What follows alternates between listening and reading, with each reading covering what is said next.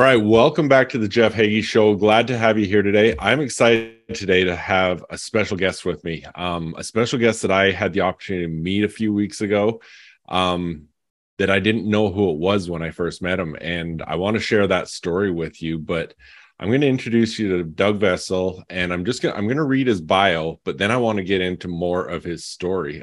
So he's a PhD, is a former finance risk manager turned entrepreneur. He's the owner of Freedom of Practice, where he helps therapists break the shackles of the insurance world by starting their own private practice. He's helping therapists reclaim their time freedom, money freedom, and treatment freedom by becoming the courageous therapist who creates jobs, not just a job. The best job he's ever had, and I was just telling him before the show, this is my favorite part of his bio. The best job he's ever had is being the dad of two wonderful kids. He and his wife run their businesses around prioritizing family time, not the other way around. So welcome, Doug. We're going to get into your story, but just welcome and tell us a little bit more about yourself. Awesome. I'm so happy to be here. Thanks for setting this up, Jeff, and look forward to our chat. And it was great meeting you just randomly at the Barnes & Noble there in Scottsdale when we were, both discussing Richie Norton's new book. And yeah, it's great to be here. So, my background is I worked in finance for about 14 years. I did my PhD in statistics and applied probability.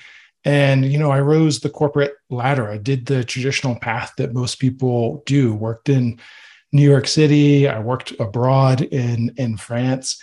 And, I found out over time that sometimes the dream jobs that you have can totally, completely consume you, and there doesn't leave a lot of time and space for other things like being the dad that I wanted to be, like pursuing my passions. And so I made the switch to, completely jump industries and go in and start helping mainly occupational therapists start and grow private pay practices.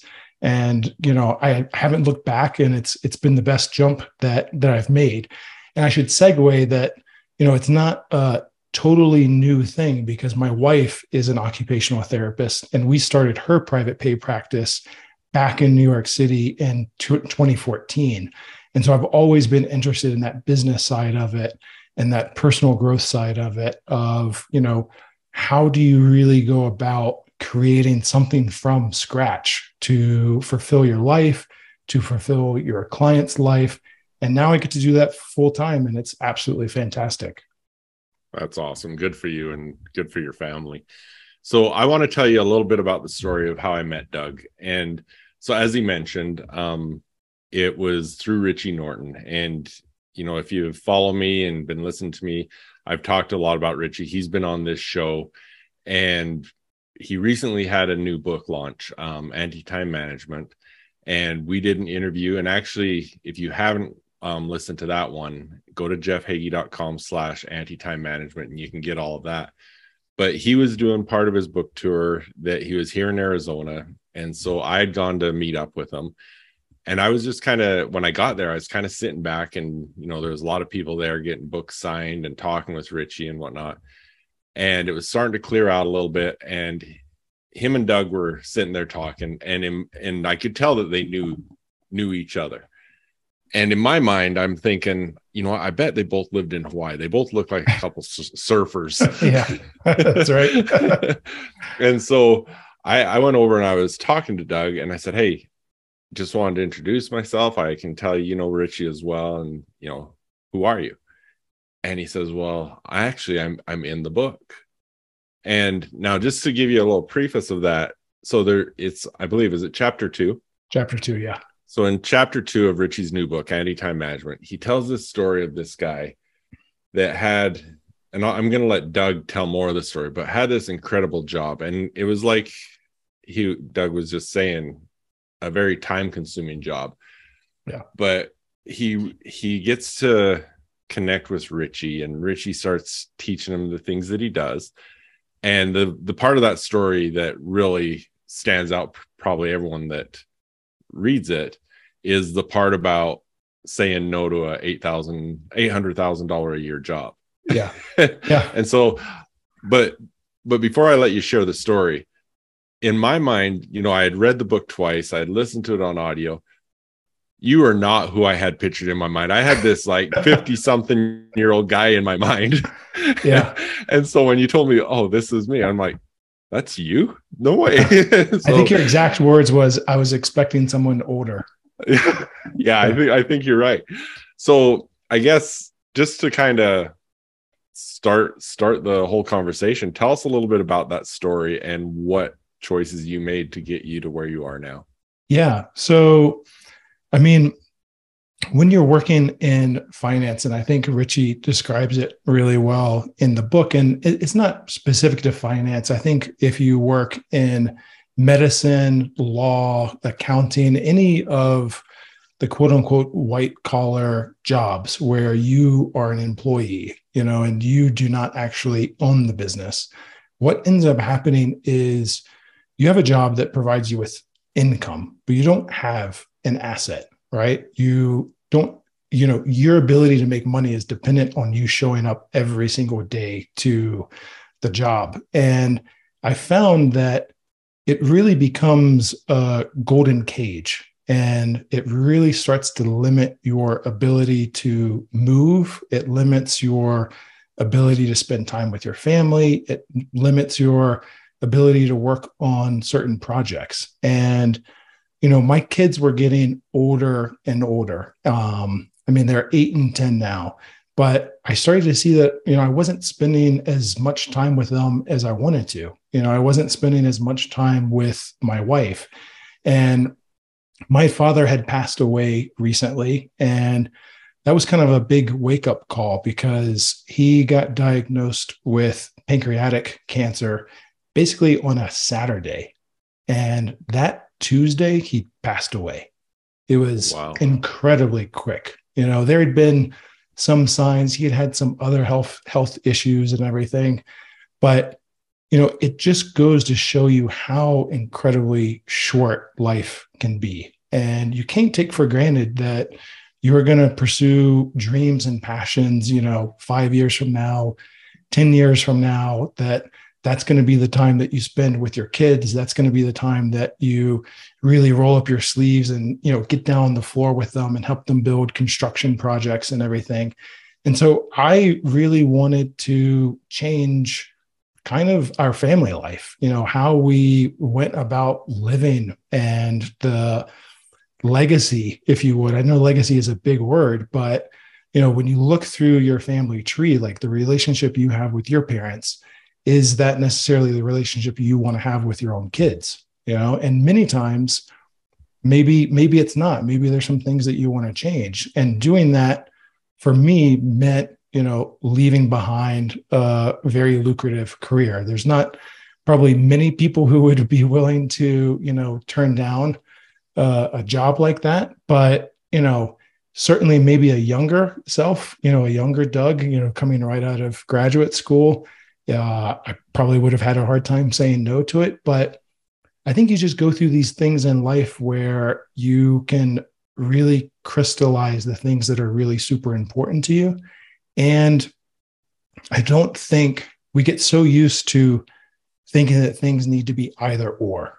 And I don't necessarily believe that I left that, job offer means I can never make that type of money again. It means I can't make that type of money in that career. But, I do have a pretty strong belief in making things happen, and through action and through momentum. And maybe I will make that kind of money again. I don't know. Maybe I don't need to make that kind of money again. Maybe, something that is, smaller than that, but gives me the time and the freedom, which my wife and I really want at this stage of our life, is really what's most important to us. And so we're going about very intentionally creating our days, creating our weeks, creating our years, so that we're really taking advantage of being the parents that we want to be, while still building a business that supports us and sustain us. Og Mandino said that the difference between those who have failed and those who have succeeded lies in the difference of their habits. Good habits are the keys to success. Many of the habits that'll bring you success in life are easy to do, but they're also easy not to do. I developed the Mindset Journal so that I could easily implement powerful success habits into my daily routine. The power of the Mindset Journal comes from knowing your top priorities and scheduling them into your day. The power of the reticular activating system and its relationship to your goals, your mindset questions, and your daily accountability. So if you want to implement some quick and effective success habits into your daily routine, go to jeffhagee.com/mindset journal and get yours today. Yeah, that, I love the words you use on that, is being intentional about it, because it is very impressive to me. It's very easy to say, yeah, my family, my kids, those are my top priority. Yeah. Until someone offers you $800,000 a year. Yeah. Then it's like, okay, is that really your priority? Because you just said, well, no, this 800,000 is more important, but you went the other way, which is, kudos to you. That's really impressive. And I even know, from the story in the book, I guess share Richie's first reaction when you told him that's what you had done. Yeah, he was a little, he had very good advice, and I think only afterwards he shared that he was a little bit concerned. His advice was, because I was worried about how to say no but still preserve the relationship, because that's really important to me. Because it was someone, it wasn't just a random job offer. It came from someone I had worked with many, many years before, who I know well. So, they had wanted me to step into this role, which I just didn't feel like was the juice just wasn't worth the squeeze, so to speak. I thought through all of the things that were going to come, with it, the commute, the lack of family time, the additional stress, the inability to work out, the inability to take vacations, the inability to have weekends off. Like, you start lining it up. And Richie talks about this in his book, like looking at the final cause. And there's all of these, it's easy to focus on the headline number, or it's easy to focus on someone's title without thinking through all of the things that come with that, and potentially negative things that come with that. So, at the time, Richie just gave me the advice of like, use that difficult conversation as a way to build trust. And so I just had an honest conversation with him, and I told him where I was at, at this stage of my life, and the things that I wanted to accomplish and focus on. And surprisingly enough, he completely understood, and he was right there with it as well. And he was like, look, I only want to do this for about another 2 years. His kids were just going away to college, so he's thinking he has some college expenses and so on and so forth. But I know that type of mentality of just one more year, and I'll contact him 5 years from now, and he's still going to be in the same place. And I just looked around, and I didn't want that. I'm still young enough that I can reinvent myself. I'm still young enough that I can do other things. And I didn't want that to be me. I didn't want that to be the person who never tried something new, never went out on a risk. And so, but back to Richie's advice, it really did do that. So he was like, look, that makes total sense. But if you ever want to do some consulting in the future, let's have a conversation about that, because that is a different way to get paid, that it would allow me to still work from home, work anywhere I want, be in control of my time, be in control of the projects that I take on and everything. And it was great advice. It was only afterwards that Richie said, actually, I was a little bit concerned that you were slightly crazy. But it's worked out, so it's fine. That's really cool. And at the time, remind me, were you in Portugal? France. France. Okay. Yeah. And so I guess tell me a little bit, this is more of a curiosity for myself. What was that conversation like between you and your wife? Yeah, that's a good question. She was not on board initially. So I kind of had to convince her, and because she had kind of the same attitude initially of, well, just do it for a year. just do it for 2 years. How could you say no to something like that? And when I started going through, because it's very easy to get excited initially about something. But it's only like through looking at it in a cold, rational way that you start to see some of the other things that came with it. And once we started talking about that more, she was totally on board with it, especially now that she sees like the way I've been stepping into being a dad and being a father and everything, and the relationship transformation that's happened with our kids. I don't think she has any regrets whatsoever. That's very cool. So then tell us, because you were in France in the same industry at the time. Is that right? Yeah. Okay. So tell us the transition of what you did from that point on, because I know you transitioned into the entrepreneurial role. Yeah. So, basically I left the firm, left my job, and now I'm supporting occupational therapists. So basically meant building everything from scratch. So if you rewind the clock back in 2014, we founded a private pay occupational therapy business back in New York City. And my wife is a really, really talented occupational therapist, and her specialty is actually pelvic floor therapy. So helping so pre and postnatal people with pelvic floor issues. And when we were starting that business, it's an interesting story. So I'll tell it here. It was in 2014. We were actually living in North Carolina at the time. And we had wanted to move back to New York City because we had left the city probably prematurely after our first kid was born, my daughter. And we decided we really missed New York City. So we wanted to go back. And my wife was working in a clinic at that point. She had been in a hospital setting, but she herself didn't want to go back to a hospital setting or a clinic setting because with one, I think our daughter was a year old at the time, and she was just about to get pregnant with our second kid. She wanted freedom. She wanted time. She wanted to be class parent. She wanted to do, pick up and drop off. She wanted to go on school field trips, but she still wanted to make a living. She still wanted to see her clients. And it was like this jigsaw puzzle of how to fit everything together. And so one day we were walking, her daughter was in the stroller. We were walking through the woods, and we started thinking about a business in New York City. And we started thinking, what is one thing that new moms hate if they're going to get some sort of service? They hate having to leave the house. They hate having to leave their kid behind because they either have to get a babysitter, their spouse has to come home, their partner or whatever. So we said, maybe we just go into their homes and offer our occupational therapy services in their own home, because that population has a real need for in-home services. If you know anything about occupational therapy, they love to see people in their home because they get to see people in their environment and start to use it.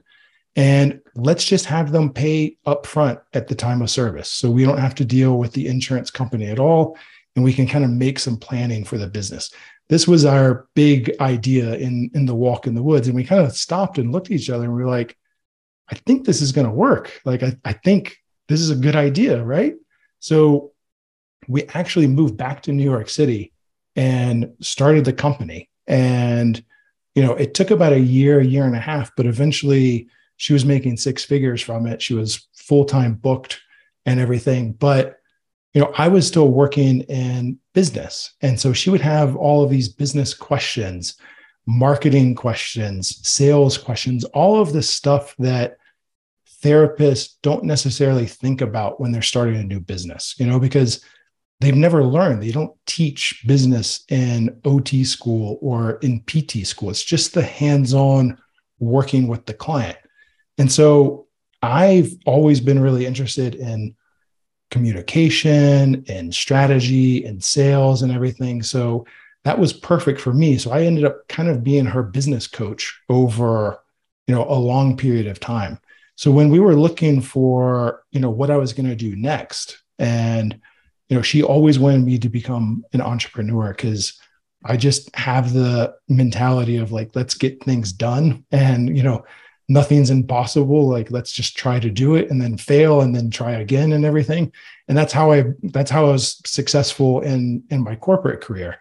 So it was just a natural sort of thing of like, more and more occupational therapists and PTs want freedom of not only money, but also designing their treatment. And so that's where freedom of practice was born. And so that's now, my sole focus, aside from being a dad, is to take all of those things that we learned, all of the mistakes that we made from operating a private pay business, and teach that to the new crop of OT entrepreneurs. That's very cool. It's interesting because this week on my Daily Success Strategies podcast, one of the things I talked about is,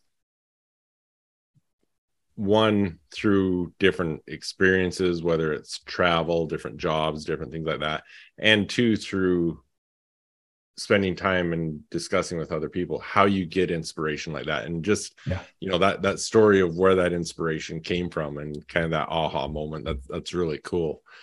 So you've built your business supporting therapists around your family life. Yeah. How do you go about prioritizing being a dad, husband, and business owner?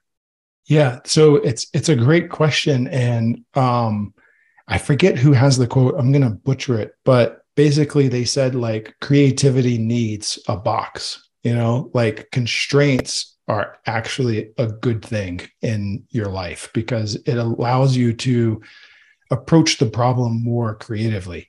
So if you look at my schedule, I basically have around 25 hours of a week to work, because the other time is spent with the kids and with my wife. So, we do the drop off together in the morning. So, we wake up, we do breakfast. If the kids have any last minute homework, we're working on the homework. I do all the cooking in the family. So I'm making their lunches, and we're getting them off to school. And then I just have the day between when they're in school and when they come home to work. And I set it up purposely that way. So anything I can squeeze into those times is the time for me to work on the business or to help my wife with her business. And then once the kids get home, I put all of the work down. And what it means is that I have to get really good at saying no to things, because I don't have an unlimited amount of time, if they ever ask you to like, how do you get what's the quote? It's something like, if you want something done, give it to a busy person, because they just don't dilly-dally in getting it done. But I also just have to be very strategic about the things that I'm working on and really constantly reassess, like, is this one thing going to actually move the needle for our business?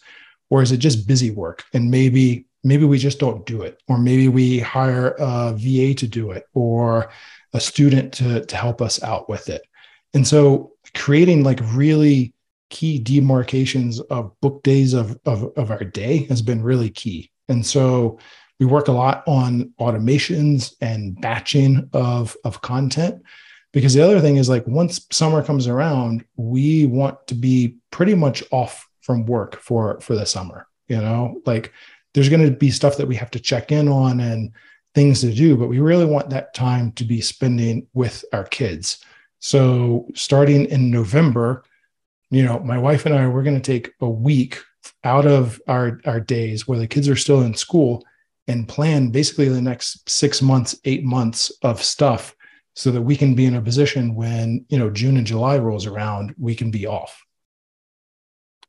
That's, it goes back to something I said at the very beginning of a word choice you had, and that's intentional. And you're being very intentional about what you're doing, and it's really cool to see. And there's a lot of things in there that I think are so powerful for people to learn from. And I mean, especially over the last couple of years through the pandemic, we had more remote work, all those things. And it's very easy for, you start working at home, especially if it's not something you're used to. Yeah. that your work day turns into your work evening, your work night. And, absolutely. It's just right there in the next room. I've just got to do a little bit more. And yeah, I love the structure that you've created. And you know what, one thing that you said that won't mean the same to everybody. I'll just share this with you. Right there. February of 2004. I wrote 101 goals. Oh, wow. And one of them was to be able to take my kids to school every day. Yeah. And, to some people that's like, yeah, big deal, whatever. But that's something that, that's really cool for me to be able to do. In fact, the day that we're recording this, I did a reel today about, my why is to teach people to be optimal performing entrepreneurs. Yeah. And one of the things that means to me is to have the choices, have the opportunities to decide, I'm going to coach my kids' basketball team. I'm going to take my kids to school. I'm going to pick my kids up. But it has to be done intentionally, or it's really easy to take care of the urgent things forever. Not the important things. Exactly. Yes. Yeah. And it's that intentionality, I think, I don't think we necessarily do a really good job as a culture of teaching people what's truly important, because we get a lot of demands from other people. And, I noticed this with my kids, they're 10 and 8, they get a lot of requests to do different things, and they're still figuring out who they are, right? They haven't figured it out yet. And, they probably won't figure it out till they're 30, but for them to figure out the things that they like and to figure out that they don't actually have to go along with what their friends are doing or go along with even what an adult is suggesting, right? Because that adult just has one type of experience, and that may not be applicable to the things that they want to do. And to have them really question the advice they're getting, the examples that are being put in front of them, to really start to know who they are and what they really want, is one of the things that we're trying to do right now, because we've only come into this in the last, 5 years, 6 years as parents, as adults ourselves. And we really want to pass on that intentionality to them because they see the way we work, they see the decisions we're making. And so anytime we can, we try to bring that in the most relevant way for a 10 and 8-year-old. That's great. So as you're talking about this, it makes me think, my main audience here is going to be entrepreneurs. Yeah. And I'm sure a lot of them are thinking, you know what, that's why I got into entrepreneurship. I wanted to prioritize my family, my kids, and all of a sudden they're 18 and I missed it, or whatever the case may be. What are the things that you'd recommend for a busy parent who doesn't yet have that relationship with their kids that they wanted to create? I mean, I'll tell you a little bit how I've done it. And hopefully maybe there's something in there that can help somebody. The main thing for me actually was I changed the way I discipline. And that was huge, because when you're so busy, when you're doing so many different things, and at the same time, your kid is going through their experience. They could be being bullied at school. Their friend said something wrong to them. They're having some experience during the day when you're not around them. And if you come into the house and you bring all the baggage from your work, all of the important meetings you've been having, all of the decisions you've been making, and you discount that experience that they've been having throughout the day, I find that creates like a barrier between you and the kid.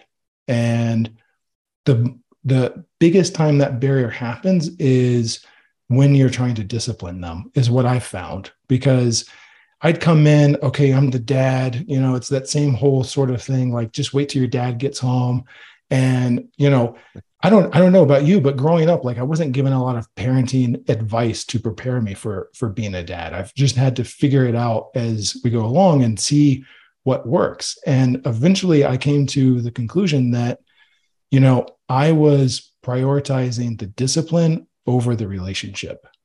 And that for me was a huge wake up call to say, let me first prioritize connecting with my kids, seeing what's going on in their life, trying to understand things from their perspective versus immediately reacting. So they know that I'm not this disciplinarian coming in, but like I'm actually on their team and this is a problem that we're going to solve together. And once I started to approach the relationship like that with them, things turned around, quite quickly. And that's, I think the more you can focus on the relationship versus the discipline, the more things fall into line, and my kids are very well behaved, but if they ever do something, we just have a conversation about it. And, it's a more mature conversation, a more adult conversation, but they're at a point where we've been doing it enough that they can handle it. And they feel like they're being supported and being understood and being, validated versus someone who just doesn't understand, Yeah, absolutely. No, I think that's really valuable, and hopefully that can help some of our listeners, because you're right, there's not that handbook that we're given is okay, you're a parent now, here's what you do. Exactly. So yeah, and then it's the next chapter, you're an entrepreneur parent, here's what you do. Yeah, exactly. You have like 17 plates that you're juggling, so good luck with all of it. So yeah, I think that is so cool, because that's a big part of success as an entrepreneur, is having the ability to have the choices to build the relationships, and grow and to be the example. I mean, exactly, from what you're doing with your children is going to impact them their entire lives, right? And so that's amazing. So I'll tell you one other story, and I'm so proud of this because when we met that night in Scottsdale, it was the first time I had been away from the family in quite some time. And my son is really interested in being an engineer. Like, he's one of these kids who loves tinkering around with stuff, taking things apart, seeing how they work and everything. And, he's only 8. And he said to my wife at the time, he was like, Mom, if I was an engineer or an inventor, which one would allow me to spend more time with my family? And my wife was like, well, look, you're going to be with us until you're 18 and you go off to college and everything, and then you're going to start your life. He's like, no, I don't mean you. He's like, but with my kids. And that was absolutely huge. Like, that was the biggest, proudest, like, dad moment I've ever had, because that to me is like, changing your family tree about intentional living and what's really important, and having that family philosophy. And he's only 8 and thinking about that. And I was just absolutely flabbergasted when he brought that up. And it says a lot to you and your wife, because it's always the joke, what do your kids say when they get to school, right? Because they're going to be repeating what they hear at home. Absolutely. And for an 8-year-old to have that train of thought is pretty amazing. Yeah. So it was so that's cool. Really cool. That is really cool. So let's talk a little bit more about your journey. So you made that big jump. What were some of the biggest challenges switching in that career, and what advice would you give to someone that is gonna go through a personal change like that? Yeah, I think one of the biggest things was your ego, and your identity, kind of.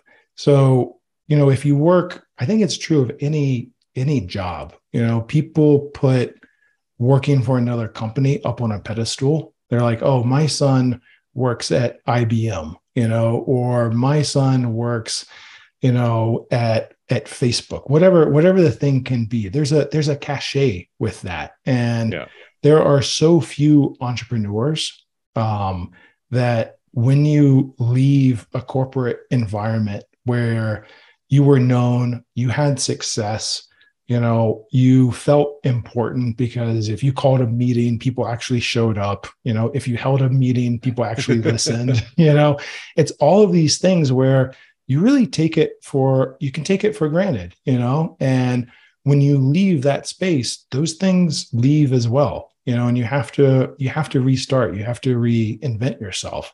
And so I think, letting go of the ego side of things is, difficult, but that's where, one of the things that we talk about in some of the online courses that we have is the way to conquer new goals is to go back and look at the successes you had and write down the successes you had and the challenges that you overfaced, because many times we underestimate our own skill level, because we're really bad record keeping of our own accomplishments and our own capabilities. And so when we're faced with a new challenge, it's very easy to go, oh, I don't know how to do that, but if you write down all the things that you've done in your life and the things that you didn't know before you actually did them, you'll see you've actually done a really good job at accumulating skills, accumulating connections, accumulating capabilities that you can apply to the new thing. And so the looking back in history, I think, from where you came from to give you the confidence to do the new thing has been really, really absolutely key. That's really cool to hear you talk about that, because that's something that I think people don't do near enough. And that's what I do in my mindset journals. That's one thing I have people do every day is write out their top 5 goals. And the cool thing I love telling people to do, because, we set a goal, and as we progress that goal, the end line just gets bigger and bigger, and we keep pushing it out. And so I'll tell them all the time, go back in your mindset journal, go back a couple months and look at what your goals were and realize, I'm living my goal. I achieved that, but I moved the finish line. And so I didn't take time to celebrate it. Exactly. And so I think that's awesome. That is really good. So what have you seen since you've made the change as your biggest challenge as an entrepreneur, and what has been the learning experience from that? Yeah, I think the biggest thing, it kind of goes back to what we talked about a little bit previously, which is the time side of things. Because I only have a short window of time and we're being really intentional with the kids, it is easy to have things creep over. It is easy to chase a shiny new object, and so getting really intentional about the time that we're spending and planning the week has been probably the biggest thing, because it's an easy thing to say it. It's a hard thing to actually do it and live it. And it's what I found is it's not perfect. We're constantly evolving and iterating, but that goes back to the intentionality of sitting down on Sunday and looking at the week that we have and figuring out what are the things that we actually need to do, And so the implementation is always the hardest, right? And it's always the most difficult thing. It can be easy to come up with the ideas, but it can be very hard to execute. And the thing that I found is that not being, one of my personality traits is that I like to be a perfectionist. And that's a good thing because I like to produce high quality work, but it's a bad thing because that work can take an extremely long time to produce, And so being able to reduce a little bit of those perfectionist traits and know that it's not going to be perfect the first time that I do it, but that it's that learning process, and that I'm going to get better over time, that I'm going to get more followers over time, I'm going to get more clients over time, and that this week, the things I do this week, the things I do this day, is if I have a setback, next week is a new time to do something new, and having that sense of getting back on the horse is really, really important, because otherwise it can be easy to become demotivated if you don't have instant success at something. Right. No, I really love your story, and there's a few things that really stick out to me is being intentional. That's to me, that tells your story. The choices you've made, the things you're doing, it's all intentional and it's for a reason. And I think that's why you're having the success you are. That's why you're raising the kids you are, and those sort of things. So I really want to commend you on that. That's really cool. I really, in these shows, I like to talk about that entrepreneurial journey that you've shared. And so I really appreciate that. But I also want to make sure that, one, for those that want to learn more about you, know where to contact you, but share us a little bit more, one, where people find you, social media, all those things, but also just, give a plug for your business, what you do, so that if people are listening, that you're the right fit for them, they know that that's the case and how to get in touch with you. Sure. So there's two best places, really. So you can go to freedomofpractice.com. That's our website that hosts all of this stuff, all of our online courses, materials, free training videos about starting and growing a private pay practice. You can also check me out on Instagram, which is Vestal Doug. And then really our focus is on helping occupational therapists, really eliminate the shackles of an insurance type working situation, so that they can create more time freedom, more treatment freedom, and more money freedom as well. And we do that through a variety of online courses, coaching programs, one-on-one work, group coaching. We do work with other healthcare providers like physical therapists and speech therapists. So those are the two best resources to check out. Well, that's awesome. And I'll make sure in the show notes, I'll have all these links. So if you're in a car or something and you're not getting all that written down, just go to the show notes. I'll have the links to his website, his Instagram, and everything else. And you know what? It's something that I really encourage you to go read his story too. Go to jeffhagee.com/anti-time management. That's where you can get my interview with Richie and the link to the book, or just Amazon or anywhere you can buy books.